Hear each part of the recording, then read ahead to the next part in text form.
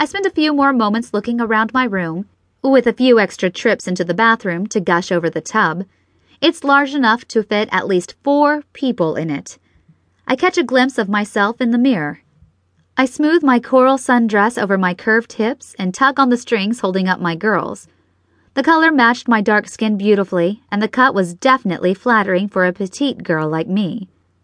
Shifting my forehead from side to side, I lean in closer to examine my hair. I finger the natural curls and adjust a pin that's pulled the strands to the side.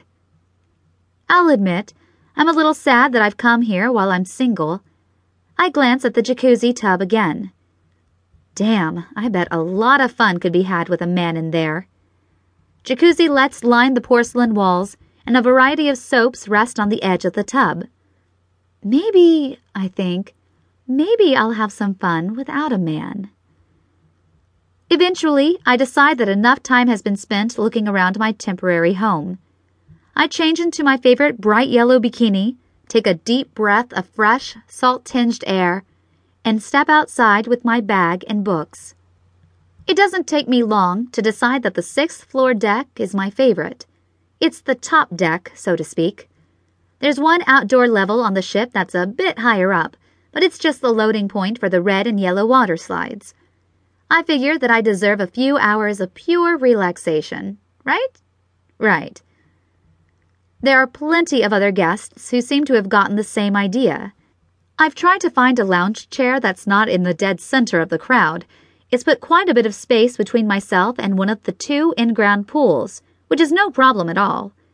Unfortunately, it's also put me pretty far away from the main bar.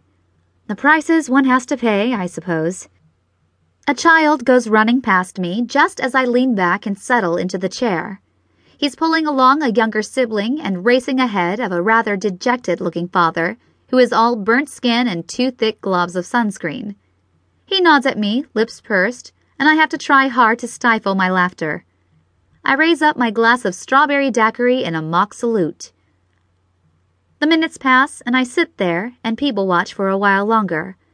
But there's a lovely romance novel in my woven teal beach bag, and it's calling my name.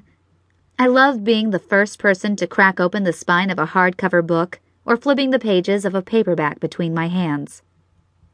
This book of mine is no different. It's a riveting tale set in the Victorian era, covering the love affair between a lord and a local milkmaid. I'm a sucker for this sort of story. The descriptions of rolling countrysides, glittering jewelry, and the eventual happy ending that I've been promised, it all reminds me of a fairy tale. And, despite the unrealistic scenario and over-the-top confessions of love, it's not long before I find myself completely invested in the story. I've been reading for a while when a shadow falls across the page. I don't look up right away, passing it off as yet another guest looking for a seat away from the main chaos. Music drifts across the boat, a pulsing, a pounding song, with a heavy bass and low lyrics. The shadow doesn't move or shift.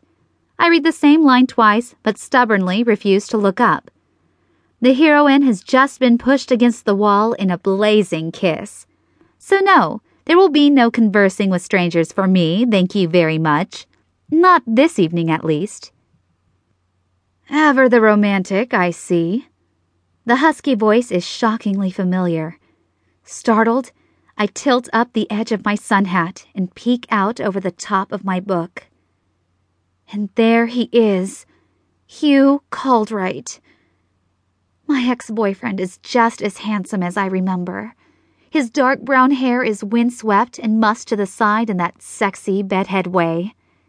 His hazel eyes look almost golden, and they sparkle with... Is that amusement?